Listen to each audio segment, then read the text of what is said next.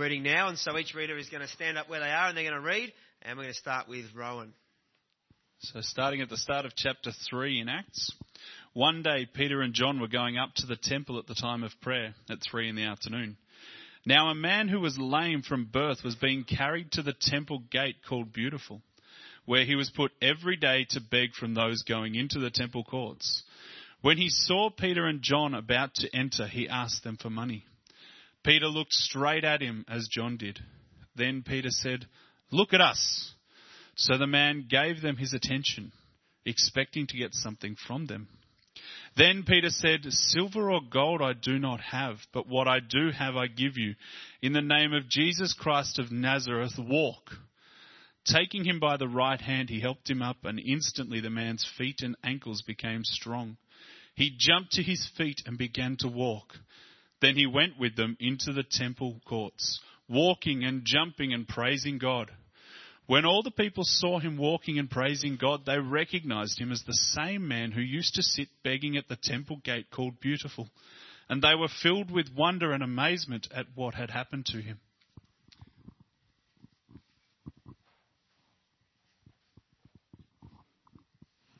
While the beggar held on to Peter and John, all the people were astonished and came running to them in the place called Solomon's Colonnade. When Peter saw this, he said to them, "Men of Israel, why does this surprise you? Why do you stare at us as if by our own power or godliness we had made this man walk? The God of Abraham, Isaac, and Jacob, the God of our fathers, has glorified his servant Jesus. You handed him over to be killed, and you disowned him before Pilate, though he had decided to let him go. You disowned the holy and righteous one and asked that a murderer be released to you. You killed the author of life, but God raised him from the dead. We are witnesses of this. By faith in the name of Jesus, this man whom you see and now was made strong. It is Jesus' name and the faith that comes through him that has given this complete healing to him, as you can all see. Now, brothers, I know that you acted in ignorance, as did your leaders. But this is how God fulfilled what he has foretold through all the prophets, saying that his Christ would suffer. Repent, then, and turn to God, so that your sins may be wiped out, that times of refreshing may come from the Lord, and that he may send the Christ who has been appointed for you, even Jesus.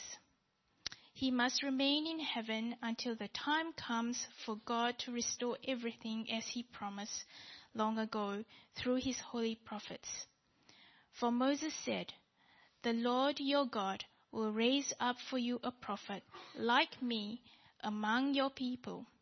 You must listen to everything he tells you. Anyone who does not listen to him will be completely cut off from among his people." Indeed, all the prophets from Samuel on, as many as have spoken, have foretold these days. And you are heirs of the prophet and of the covenant God made with your fathers. He said to Abraham, "Through your offspring, all peoples on earth will be blessed." When God raised his servant, he sent him first to you to bless you by turning each of you from your wicked ways.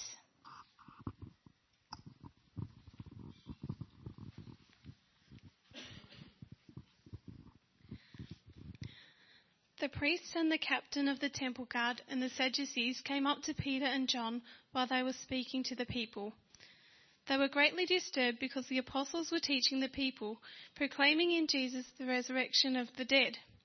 They seized Peter and John, and because it was evening, they put him in jail until the next day. But many who heard the message believed, so the number of men who believed grew to about 5,000. The next day the rulers and the elders and the teachers of the law met in Jerusalem. Annas the high priest was there, and so were Caiaphas, John, Alexander, and others of the high priest's family. They had Peter and John brought before them and began to question them. "By what power or what name did you do this?" Then Peter, filled with the Holy Spirit, said to them, "Rulers and elders of the people, if we are being called to account today for an act of kindness showed to a man who was lame and are being asked how he was healed, then know this, you and all the people of Israel. It is by the name of Jesus, Christ of Nazareth, whom you crucified, but whom God raised from the dead, that this man stands before you healed."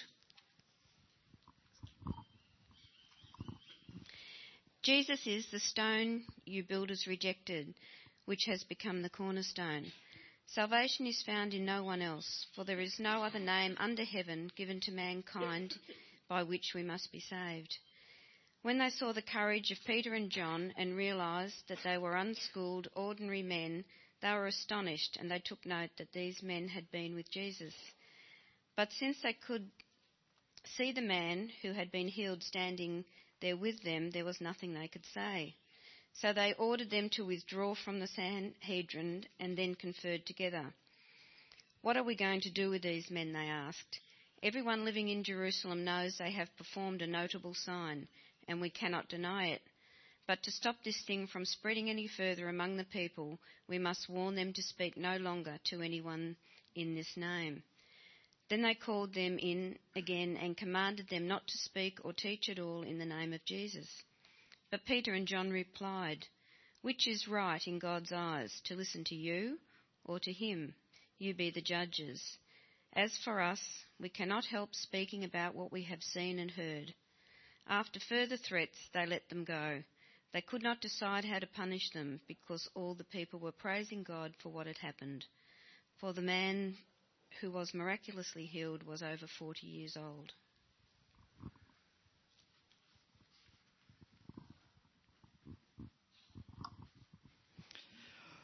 On their release, Peter and John went back to their own people and reported all that the chief priests and elders had said to them. When they heard this, they raised their voices together in prayer to God. "Sovereign Lord," they said, "you made the heaven and the earth and the sea and everything in them. You spoke by the Holy Spirit through the mouth of your servant, our father David. Why do the nations rage and the peoples plot in vain? The kings of the earth take their stand, and the rulers gather together against the Lord and against his anointed one. Indeed, Herod and Pontius Pilate met together with the Gentiles and the people of Israel in this city to conspire against your holy servant Jesus, whom you anointed. They did what your power and will had decided beforehand should happen.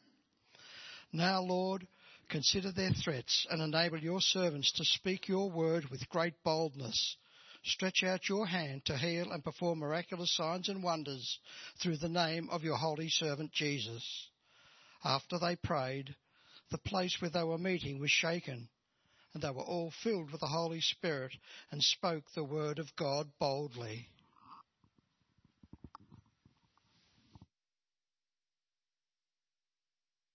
Give you thanks for your word, for your precious word which continues to speak freshly into our lives day by day. And we pray that as we gather together as your people, that your Spirit who inspired your word and who lives among your people would speak afresh into our hearts, that we may respond in obedience to you. Amen. Amen. Thank you for those readings, friends. Appreciate that.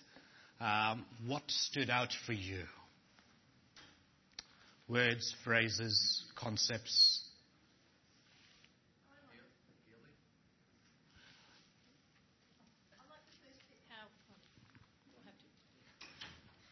I like the first bit, how that guy Beautiful was a beggar and how he wanted silver, but he got something more life-changing. He got his legs back and his life back, and he got to know Jesus. Okay, so he got more than... He bargained for. More than expected. Yep. All right. Healing was your call here. Just wait for a microphone. I think there's a couple coming around. Okay. Just in a word. Let's not have a sermon from each person. Yeah, Healing and Healing. redemption. Healing and redemption. Okay. Peter and John were aware that they didn't have the silver and gold, but they appeared to have an incredible self-awareness of what they had been given by Jesus. The question is, was that a unique confidence for them because they'd walked with Jesus, or is that something that ought to exist in the church today? Okay. Today, there's a question. Good. Okay. Sorry, there's a microphone coming. Yeah. When they saw the courage of Peter and John, they were astonished. Yes. That stood out for me, the Okay. courage. Okay. It's not just that. They saw that they were ordinary and uneducated men, and they recognized them as having been with Jesus.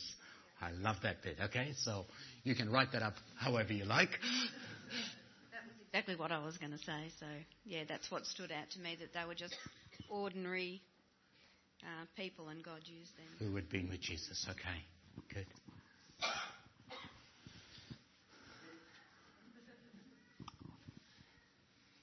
They were filled with the Holy Spirit. Yes. And prayer is the other one that stood out to me as well. Okay. So prayer and the Holy Spirit. Rowan? God can and will use anyone for his purpose. Okay. Hands going up all over. This is wonderful. This is good. A building of faith. Faith was built up when the guy was healed. He had Okay. faith in Jesus. Okay. So faith, let's just park that word and we'll come back to it across there. Cornerstone, Jesus, the foundation of everything that happened in that Yes. passage. Okay, no other name. Again and again, no other name. Let's pop that up. Had power beyond their own strength. Yes. Power beer. Sanjeev?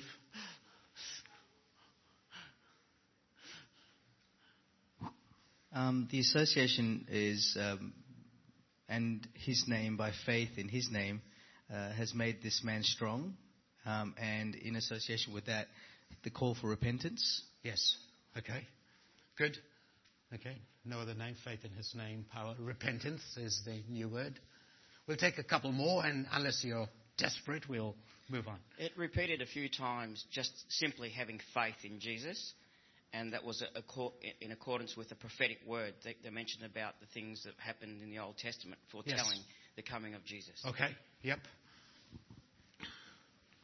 Down the back. The people were encouraged to speak the word with boldness. They spoke the word with boldness. All right, one or two more, or are we done? Right, down the back, down here. Okay, there's a few more. I'm glad you are just thinking about the passage. Peter brings the focus back to Jesus all the time. Yes, it's all about Jesus. Okay.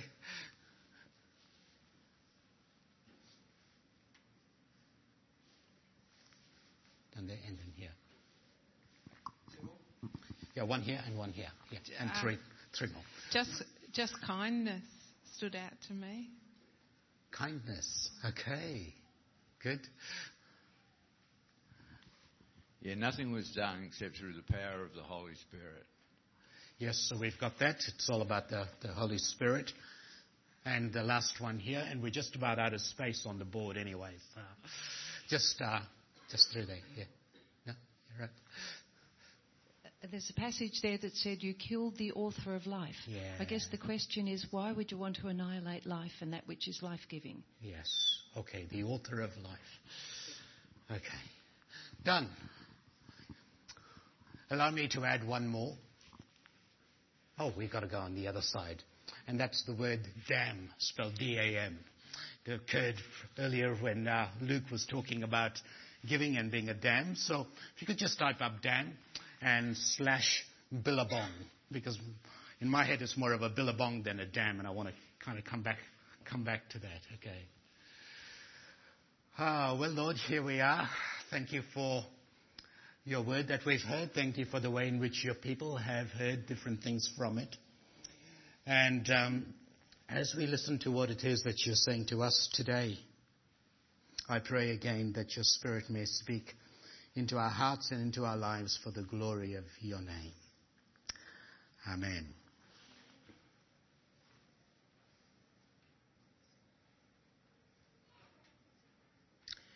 He got more than he expected, healing and redemption. It's a fascinating story, because here is a man who has been lame from birth, and he's over 40 years old.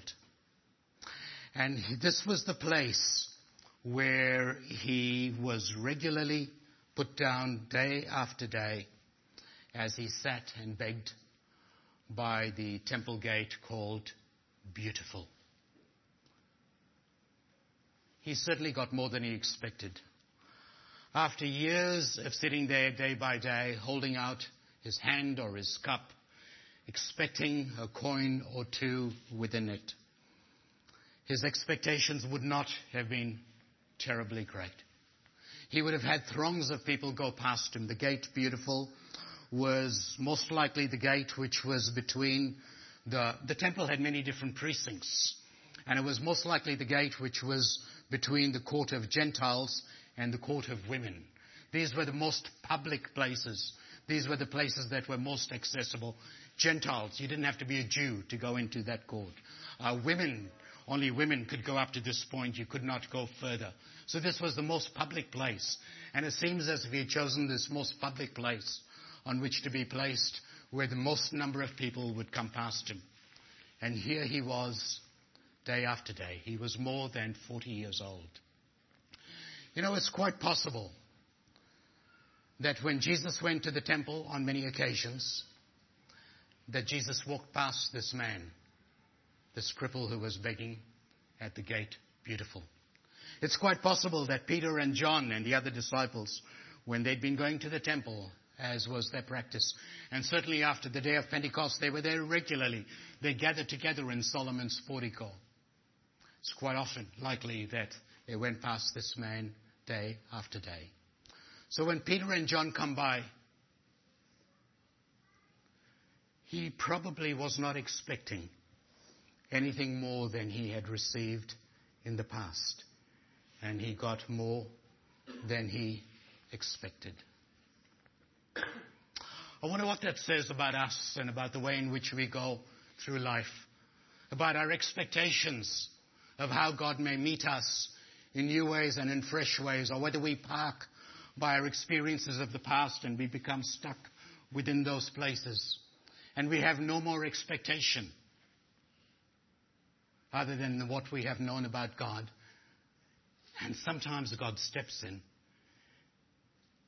and he does fresh things.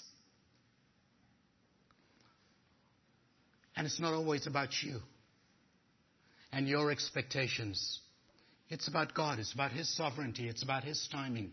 It's about the fact that suddenly he wants to do something fresh. He got more than he expected. Peter and John say, I don't have silver or gold, but this is what I do have. In the name of Jesus, stand up and walk.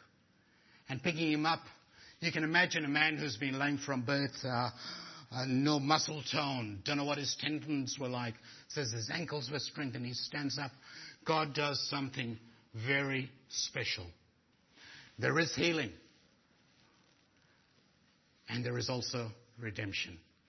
Because he comes into this experience of Jesus, which transforms beyond what's happened into his feet and takes over his life.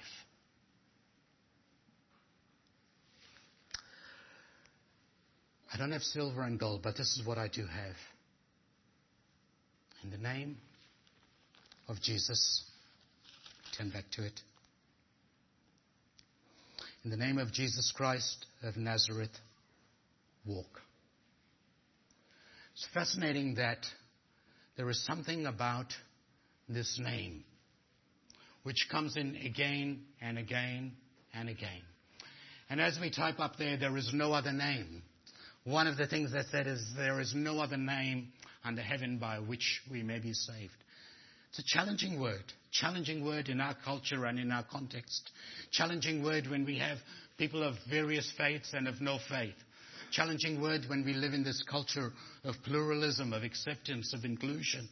To say, what does it mean to say that there is something unique about the name of Jesus? That it is in His name only that there is healing. That it is in His name only that there is redemption. That it is in His name only that there is salvation. And yet again and again, this is the message which is proclaimed through these verses. I love the fact, Luke, that you're going right through a book. You know, for me as a pastor, that was my favorite way of going through the scriptures, because I thought, you don't get stuck on hobby horses. You don't get stuck on particular doctrines. You just got to deal with the text as it is. And that's what we're doing today. We're dealing with the text as it is. And the text tells us again and again that there is something about the name of Jesus which is unique and special. 9 times in chapters 3 and 4 it talks about the name. Let me remind you of those places.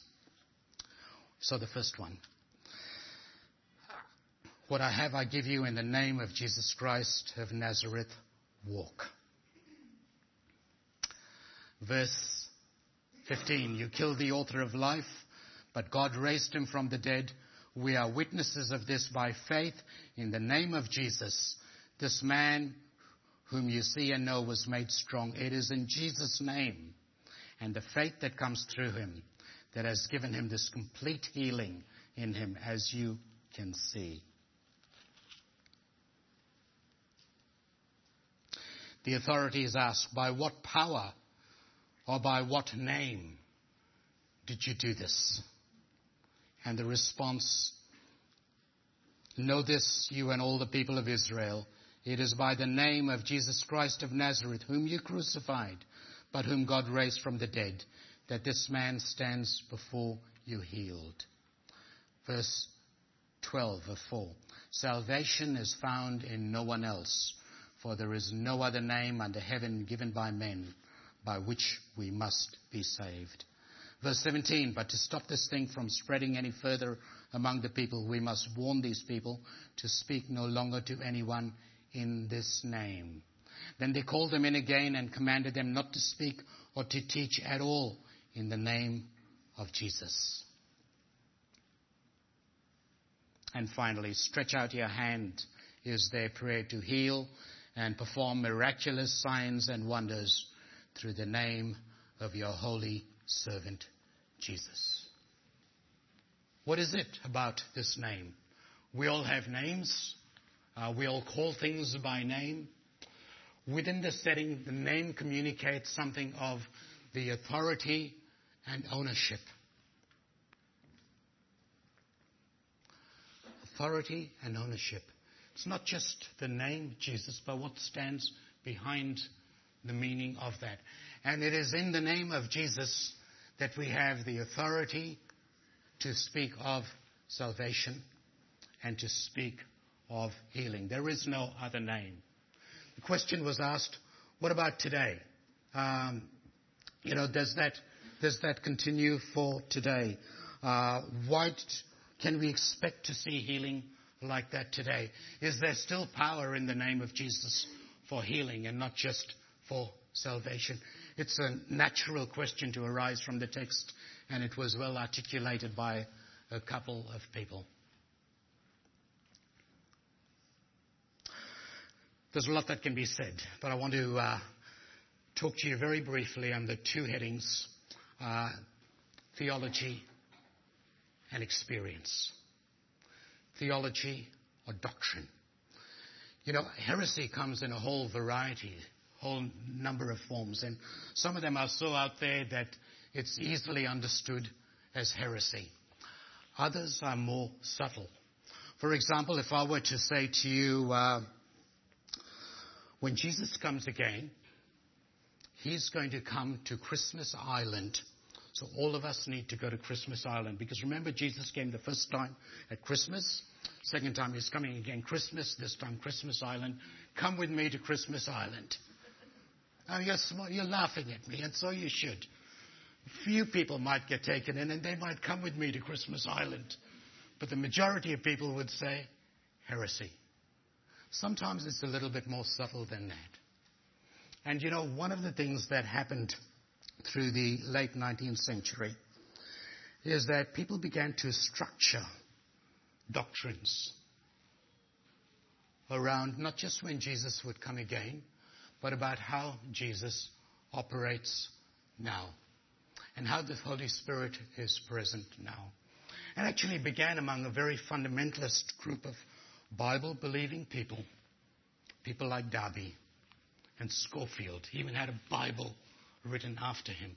And a move from that kind of fundamentalism over into evangelicalism. And in that subtle heresy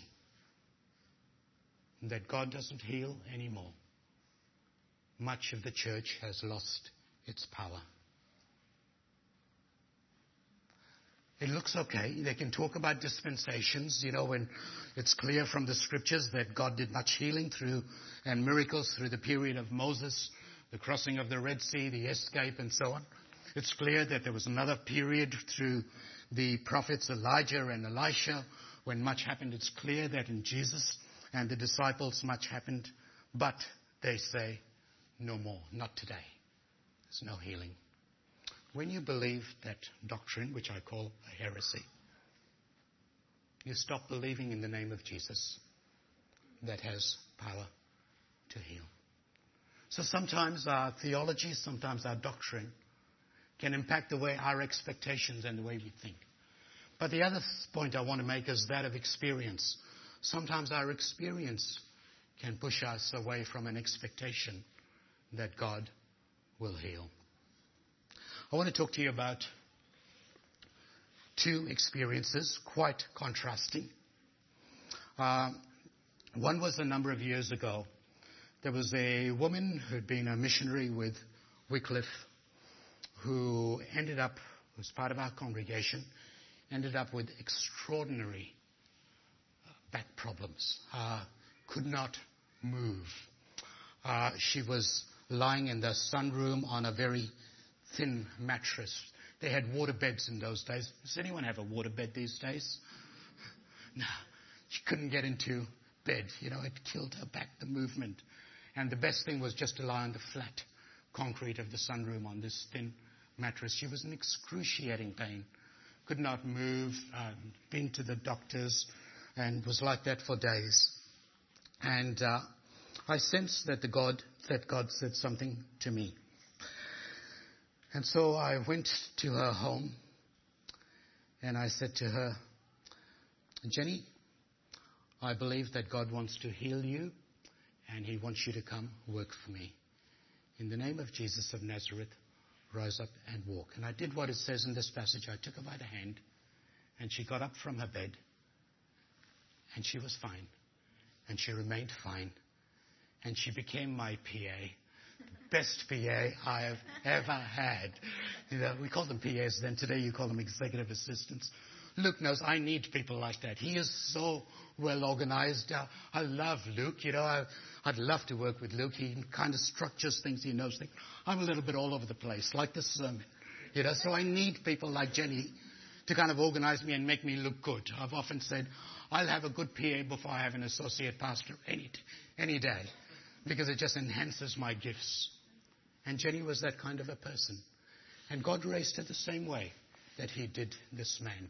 That was my experience. Parkete. Come back to another part of my experience. I stand before you as someone who has had congregations pray for me fervently. They've had all-night prayer meetings where they've stayed up and prayed for me. I've had people with gifts of healing lay hands on me, pray over me, speak in tongues, give prophetic words, etc., asking for God to heal me. But 7 times I've been under the surgeon's scalpel, and not once have I been able to be healed without surgery. That's the other side of the story. That's the other part of my experience. So here is someone who believes in the name of Jesus, who believes in the power of the Holy Spirit, who believes that God can heal. And yet again and again, I haven't been healed through prayer. But I remember, it doesn't take away from the word. What do we stand on, our word or our experience? What do we proclaim, the scriptures as truth or our experience as truth? And I can remember sitting on a chair with my leg up because my kneecap had been removed, preaching about healing. I can remember having blood flowing out of my ear because of a brain tumor and coming through, preaching about healing. But I wasn't healed. I can remember having my voice lost completely. But I had to go through surgery, and I wasn't healed by prayer. What determines our direction? Is it our theology? And if I go back to that point, I struggle with the word systematic theology. Whenever we have a system, whether it's a system that's based on Calvin's Institutes or any great person, whenever we systematize something, it's as if we put God in a box and we say, God, this is the way in which you work. We have to give God space to be God, to be all that he can be. But the other side is if we park by our experience and not by God's word, then we will back off. And part of the challenge for me as someone who, as I said, has had to go under the surgeon's knife several times, has been to continue, when I come across passages like this, to preach God's word and not just my experience of it. Because that's what it's about. He is the author of life. It is the Holy Spirit who is at work. God can use everyone. There is no other name. There is power. We do need boldness, and it really is all about Jesus. Pop all those words together, and you can say, we have to continue to be a people who live out the truth of God's word rather than to say, that was for them. Jesus is the same yesterday, today, and forever. If I can go back to and tell a little bit more story about losing my voice and to talk about how God can work even when it looks like there is no healing. That was a particular point when I have a condition which causes tumors to come up in me. And after one such operation, I was going in for a second operation just near my voice box. And I remember saying to the surgeon just before I went under, I'm a preacher, whatever you do, leave my voice box alone. And I came out of surgery and he said, I'm sorry, David, but it looks like it was cancer and it was more extensive than we thought. And we've had to cut into your voice box. And we had just finished at the most wonderful church ever next to Follow. 13 years in that church plant, We were moving to Queensland to plant a church in Queensland. We knew no one there. We were going in obedience to the call of God. He did some profound things in our lives. We knew that His Holy Spirit was calling us to plant a church there. And we were going in obedience to that. Our furniture had been packed up. The truck was on the way to Queensland when the doctor said, you have no voice. And what's more, the cancer has metastasized. It's gone into your lymph nodes. It's going to spread. The prognosis was 5 years or less of life expectancy. It's devastating, absolutely devastating. People had prayed for us faithfully. And here I was with a call to plant a new church. No congregation, no core group, no one. We knew one other family. And we said to them, we'd rather have you as friends than as part of our church because they were very different from us. And so we told them not to come join our new church plant, And what I want to say to you is that God used that in the most extraordinary way. To be truthful with you, by that stage of my life, I'd become a little bit proud. I'd been a pastor for a while. I'd grown a large church. I'd done church plants. I thought, I can do this. When everything was taken away, we saw God at work in the most extraordinary ways. People who heard that we'd come up to plant a church cancer, no voice, came because they thought if he believes that God's in this, we will believe it too. And we got the most extraordinary group of people around us, and we had the most extraordinary church growth and church plant at my weakest point, and I saw that it's all about Jesus. It's all about the name of Jesus. It's not about me, about my gifts, about my abilities. At my weakest point, God showed himself to be strongest. So when I say to you there was no healing, there was no healing in terms of that prayer. But God was glorified in the most extraordinary way, just as he was in Acts 3 and 4. And people spoke about it, and the name of Jesus was glorified. There was no other name. He did the most extraordinary thing. So, do not park by bad theology. Do not park by your experiences. Continue to live out the truth of God's word and see what he does. And God will act in unexpected ways. For the man who was begging by the gate beautiful, it was the most unexpected thing that someone would take him by the hand and raise him up. And it was most unexpected that when I was voiceless, when I had cancer which had metastasized, it was then that God did his most powerful work. Trust him in the midst of our lives because he is the author of life. And it really is all about Jesus. You know, one of the fascinating things is that if we can't stop by our theology or by our experience, we can trust the sovereignty of God and that he is able to cause all things to work together for good. All of your circumstances, all of your situations, God is able to take and to shape because ultimately it's all about him. You know, this is the message of this chapter. There is no centering around the man who was restored from lameness. There is no centering around Peter and John. Again and again they say, it's Jesus. It's in his name. It's in his name. It's about him. It's about him. It's about him. I want to say to you as a new young church, when you center around Jesus, when you follow. Crazy name. But the best name, you know? The best name. It really is about following Jesus and about walking in his ways and in his truth. And it's then that you will see the most extraordinary things happen as God does for the glory of his name. There is no other name. There is no other name. I want to probably conclude with 3 invitations. Invitations for you to respond. I want to finish with the dam, which, as Luke says, there's a flow of water, there's a stream that goes, and it becomes blocked. And when it becomes blocked, a dam can be a good thing, you know, because you can release from that dam. But it can also become a bad thing if it just becomes blocked.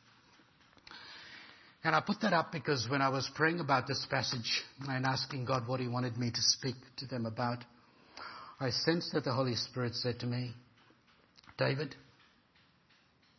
tell the people not to camp by the billabong. And I thought, God, what does this mean? You know, that's why I think billabong is a better word than dam, because that's a Holy Spirit word.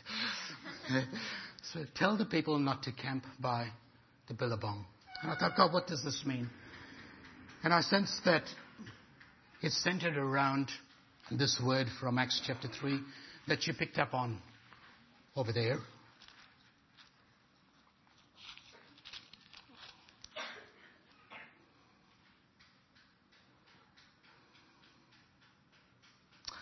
This is how God fulfilled what he had foretold through all the prophets, saying that his Christ, his Messiah, his chosen one, would suffer. Repent then and turn to God so that your sins may be washed away, that times of refreshing may come from the Lord, and that he may send the Christ, whom he has appointed for you, even Jesus. don't camp by the billabong, so that times of refreshing may come from the Lord. And God gave me this picture of the stream, of this river that's flowing, this place of refreshment. And when there's a river that flows by, sometimes something happens to its path, and the river can get diverted. And when it gets diverted, a part of the river is left behind, and it becomes a billabong.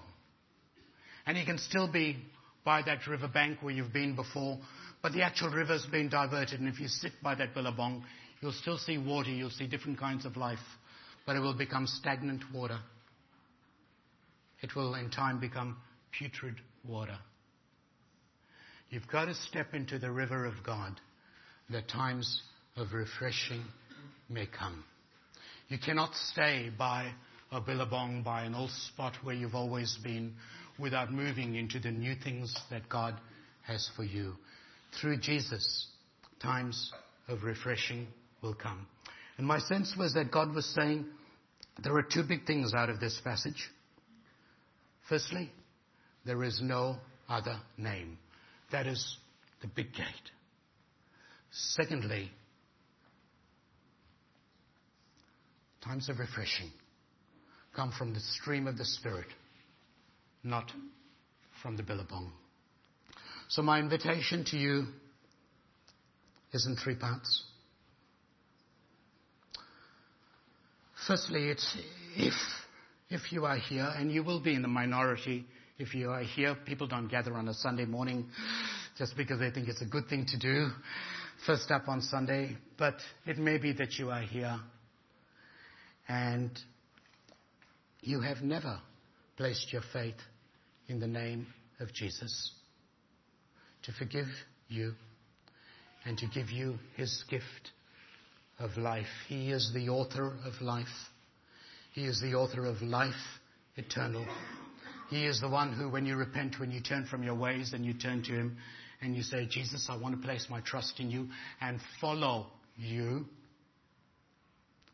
everything changes. Your destiny changes. Your life changes. The most important decision you can make today is to say, yes, I believe that there is no other name. Today I'm going to trust the name of Jesus for my life, for my future, and for my salvation. The first challenge that I want to say to you is if you are here today and if you have never done that, then trust Jesus and he will take you on the most extraordinary journey of life beyond your understandings. I'm actually going to ask you to do something really scary in a little while. I'm going to say that if that's you, and if the Holy Spirit, if God is prompting you and saying, I need to do that, I'm going to invite you to raise your hand, okay? So that's a scary thing to do. Nothing more than that, because I want to pray for you. I want to pray and I want to ask Jesus to do that for you now and to change your life and to give you the gift of eternal life. So that's the first thing. The second thing, as I think about no other name and about stepping into this stream, is to say to you that if you are a follower of Jesus who feels as if you've become stagnant, as if you've been camped by a billabong, and you need times of refreshing to come, I'm going to invite you to stand that we may pray for you and to ask Jesus, the author of life, for that time of refreshing to flow into you. I did say 3, didn't I? I have no idea what the third is. No idea. We're going to do those 2, and if a third comes to mind, we'll do it, all right? So, no idea. Okay.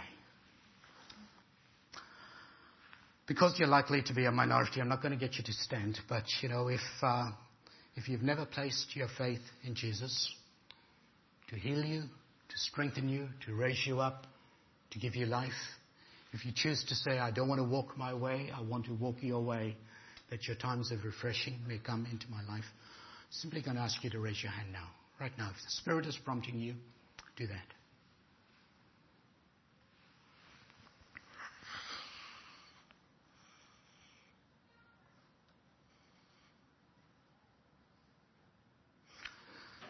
Secondly, for all the people.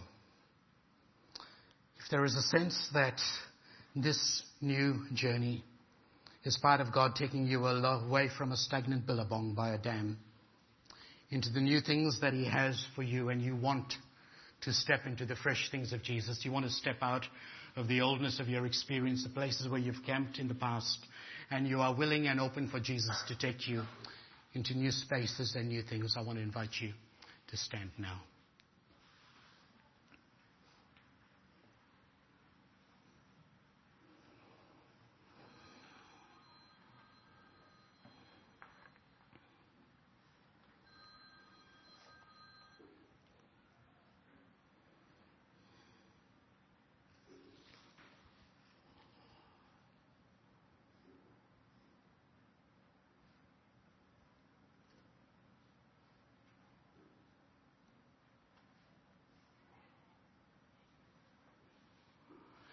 And I know what the third thing is. I think I know. It's about boldness. You know, one of the things that happens when people were filled with the Spirit was that they spoke the words of Jesus, the name of Jesus, with boldness. And it's interesting that here were people who'd been through the day of Pentecost. It had the Spirit come upon them and they spoke in tongues. And yet, a couple of chapters later, they're filled with the Spirit again. One of the things about the wonderful God who loves us and who cares about us and who's given us His Spirit is that He continues to fill us with His Spirit. And we can continue to be filled with the Spirit as an ongoing thing. So if you want a fresh boldness in speaking about the things of Jesus, you're probably among those who are standing already. But if you're not standing, if you want a fresh boldness to be filled with the Spirit in order that you may speak the name of Jesus with boldness, I want to invite you to stand where you are. And then we're going to pray. We're going to pray.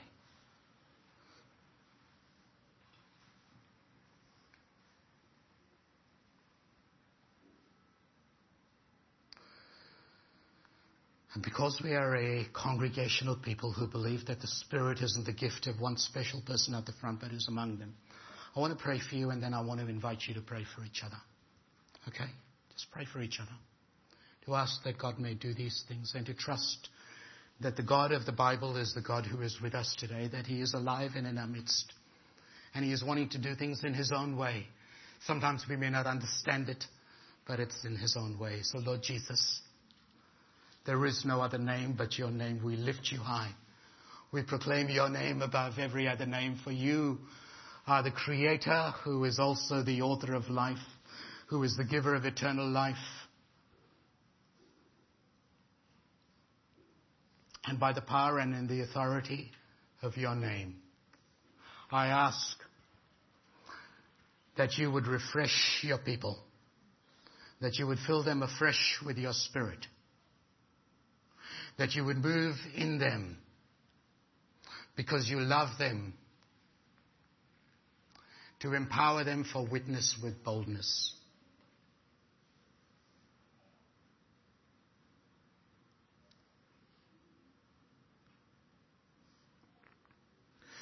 Lord Jesus, as Peter and John said, they don't have silver and gold, but what they do have, in the name of Jesus, rise and walk.